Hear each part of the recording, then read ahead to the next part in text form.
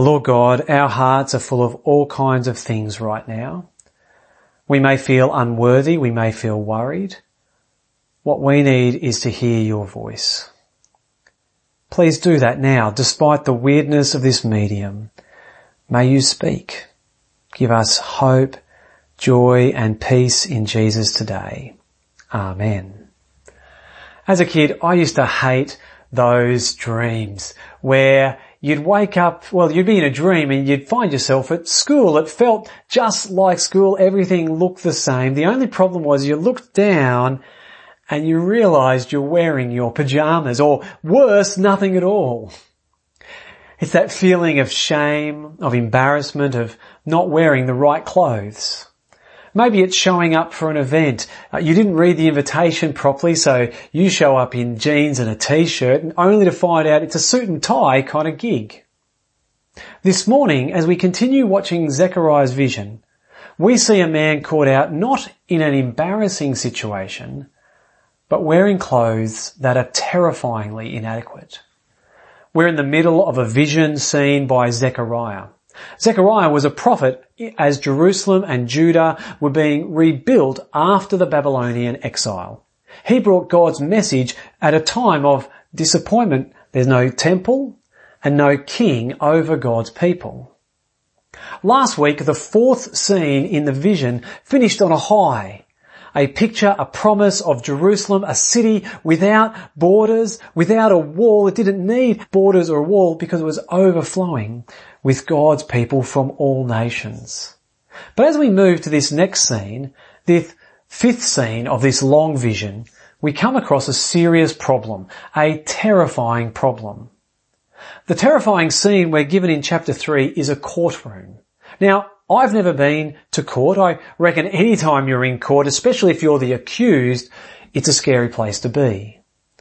But this courtroom is terrifying because the Lord Almighty is the judge and Satan is leading the prosecution. Read along from verse 1, Zechariah 3:1. Then he showed me Joshua the high priest standing before the angel of the Lord and Satan standing at his right side to accuse him. Now, do you get the scene?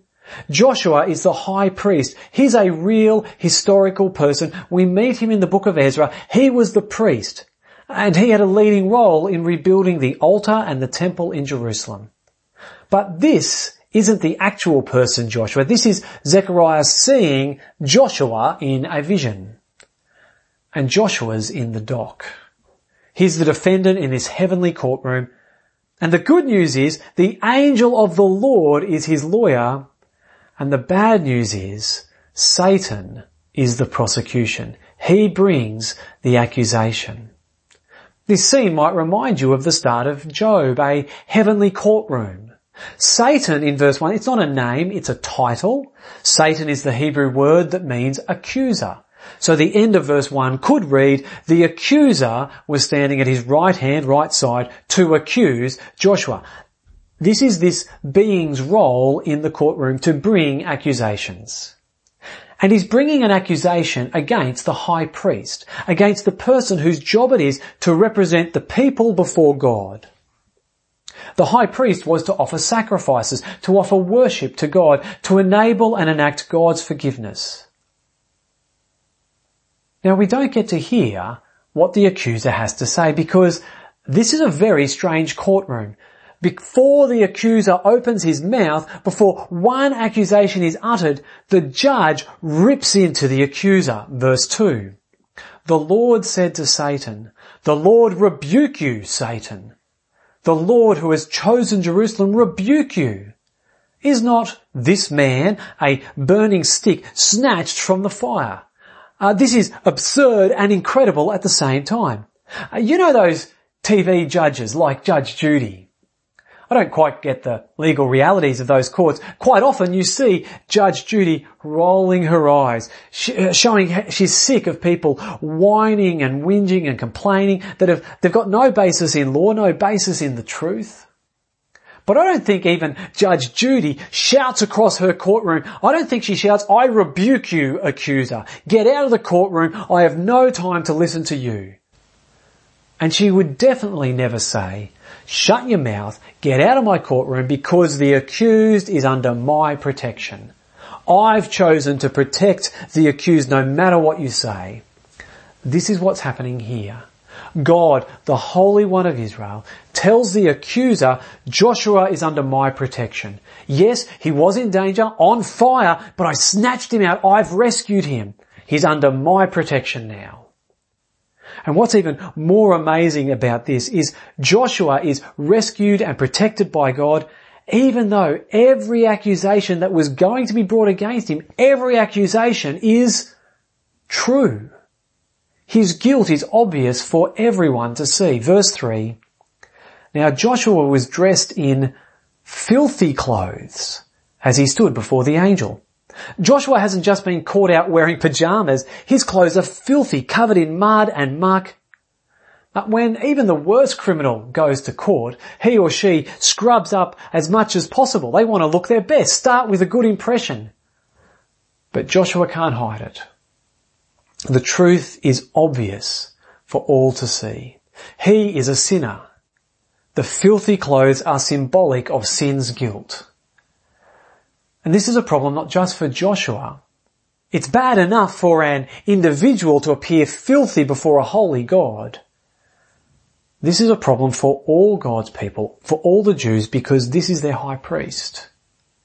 Since the time of Moses and Aaron, since the time of the wilderness wanderings, God has commanded for special clothes to be worn by the priests. Ephods and robes, much of the clothing is symbolic. For example, the high priest wore 2 semi-precious jewels on his shoulders, and these jewels were engraved with the names of the tribes of Israel. They show that the priest represents the people before God. They're on his shoulders. As God looks at him, he sees the whole nation. But this priest is covered in filth. I reckon he's not only stained by his own sin, but by the sin of all the people, all of God's people. What hope has this man got standing before God in God's courtroom? But the next thing that happens is amazing. He gets clean, spotlessly clean clothes. Verse 4, "The angel said to those who were standing before him, 'Take off his filthy clothes.' Then he said to Joshua, 'See, I have taken away your sin, and I will put fine garments on you.' Then I said, 'Put a clean turban on his head.' So they put a clean turban on his head and clothed him, while the angel of the Lord stood by." Wow, God's solution is radical. Without any reason other than God's gracious choice and rescue, nothing deserving or worthy in Joshua himself, God gives him not just clean but fine garments. And God tells us what this means. Joshua's sin is taken away.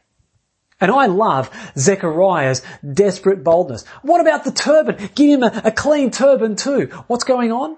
I think Zechariah is drawing attention to the turban. A turban is like a hat, it's headwear. He draws attention to the headwear because of what the priest's turban represents.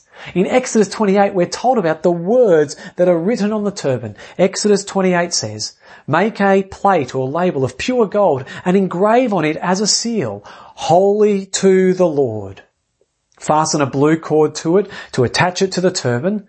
It is to be on the front of the turban. It will be on Aaron's forehead, and he will bear the guilt involved in the sacred gifts the Israelites consecrate, whatever their gifts may be. It will be on Aaron's forehead continually, so that they will be acceptable to the Lord." Aaron was the first high priest. His turban declared him to be holy, set apart as God's representative, set apart as the one to offer sacrifices that bear guilt and make people acceptable to God. That's what Zechariah wants us to see. Joshua now has a clean, a pure, holy to the Lord turban.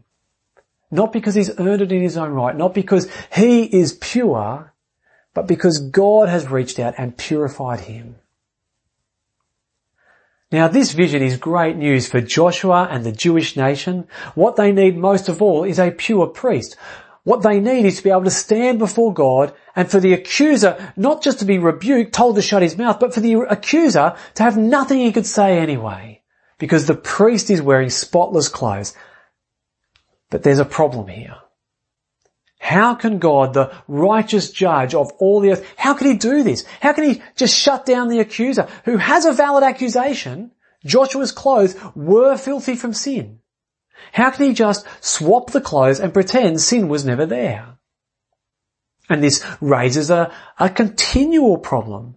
Throughout Israel's history, there have been godly and upright priests serving God not perfectly but faithfully, but there's also been plenty of sinful priests, like Eli, the high priest in Samuel's day, who turned a blind eye to his sons' sin, his sons who took advantage of their role in the tabernacle, or the priests during the reign of Manasseh.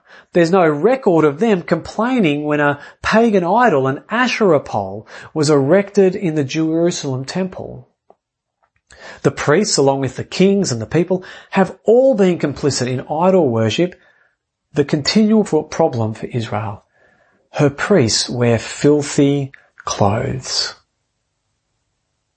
What can be done about it? Well, in the second half of the vision, as Joshua is now dressed in clean clothes, we hear a bunch of promises that point to how God will solve these problems.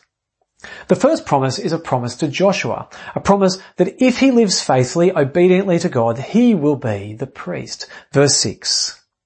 The angel of the Lord gave this charge to Joshua. This is what the Lord Almighty says. If you will walk in obedience to me and keep my requirements, then you will govern my house and have a charge of my courts, and I will give you a place among these standing here. Now, the thing we have to work out is, what is the place among these standing here? The last bit of that verse. Let's think about it. Where's this vision taking place? In the heavenly courtroom. So the place could be a heavenly temple. It could be God promising if Joshua is obedient, he'll ascend to the heavenly temple and serve and worship God as priest in heaven. It could also be that these standing here refer to symbolic characters. In these visions, we've seen characters symbolic of Joshua the high priest and Zerubbabel the governor and the temple and the land. So maybe the promise is of an earthly priesthood. I'm not 100% sure what the promise refers to, but my gut is with the first option. A promise that he'll ascend as a heavenly priest. And we'll see why in a moment. So the first promise, obey and you'll be priest. The second promise is God is going to send the branch. Stick with me, pun intended. Verse 8. Listen, high priest Joshua, you and your associates seated before you, who are men symbolic of things to come, I am going to bring my servant, the branch. Now, what's this branch? Notice in the NIV and probably other translations, branch has a capital B. It's a name. Zechariah is referring to a prophecy made a few hundred years earlier. Hundreds of years earlier, Isaiah prophesied of a king coming, and he named this king the branch. It comes up a few times in Isaiah. We'll have a listen to the prophecy in Isaiah 11, which says, a shoot will come up from the stump of Jesse. From his roots a branch will bear fruit. The Spirit of the Lord will rest on him, the Spirit of wisdom and of understanding, the Spirit of counsel and of might, the Spirit of the knowledge and fear of the Lord, and he will delight in the fear of the Lord. Jesse is the father of King David. What Isaiah is saying is the promise given to David, the promise of 2 Samuel 7, the promise that one of David's sons would be a forever king. Isaiah is saying that king, the branch, the new shoot from Jesse and David's line, he is coming. God hasn't forgotten his promise to David. And Zechariah is recalling and repeating the promise. God is keeping his promise. The branch, God's king, the Messiah will come. So we've got a promise of a renewed priesthood and a new king, and next, a new temple. Verse 9. See the stone I have set in front of Joshua? There are 7 eyes on that one stone, and I will engrave an inscription on it, says the Lord Almighty, and I will remove the sin of this land in a single day. Once again, this vision's a bit ambiguous. It could be the stone is a precious stone, jewels worn by the high priest, but I don't think so. I think the stone is a brick, symbolic of a new temple. So that's the stone. What about the eyes? It's unclear in our English translations, but in the Hebrew, the 7 eyes are most likely not on the brick looking out. The 7 eyes are looking at the brick. A quick lesson in apocalyptic imagery, and remember from last week, apocalyptic doesn't mean end of the world, it means revelation. In apocalyptic visions, 7 refers to completeness, wholeness. Think 7 days make a complete week. And because it refers to wholeness, it's God's number. Because God is whole and complete in himself. The 7 eyes are God's eyes. The point is, God is watching over his temple. He protects it. He'll guard it. But this temple, although it's a single stone, it's better than any temple you've ever heard of. Because what happened in the Jerusalem temple, it wasn't built at this point, it was rebuilt, but what had happened, what should happen, day after day, year after year, sacrifices are made. But not in this temple. You build this temple and it only gets used once. In one day, in one moment, in one event, all sin is removed. And because sin is removed, the final promise of this vision is of peace in God's presence. Verse 10. In that day, each of you will invite your neighbour to sit under your vine and fig tree, declares the Lord Almighty. What's the promise? When this temple, this stone comes and removes sin, there'll be peace and prosperity because of God's presence. It's a beautiful picture, isn't it? Neighbours living in harmony together, sitting, enjoying God's provision of grapes and figs, life in God's land, in God's presence, with God's peace between God's people. It's an amazing picture. But as you continue to read the story of God's people, where do you see it? You open the pages of the New Testament, and yes, a temple has been built, but it's corrupt. In its courts are money changers buying and selling. The priests put burdens on people's shoulders they themselves don't keep. The priests conspire with other religious factions to accuse and condemn the Lord Jesus.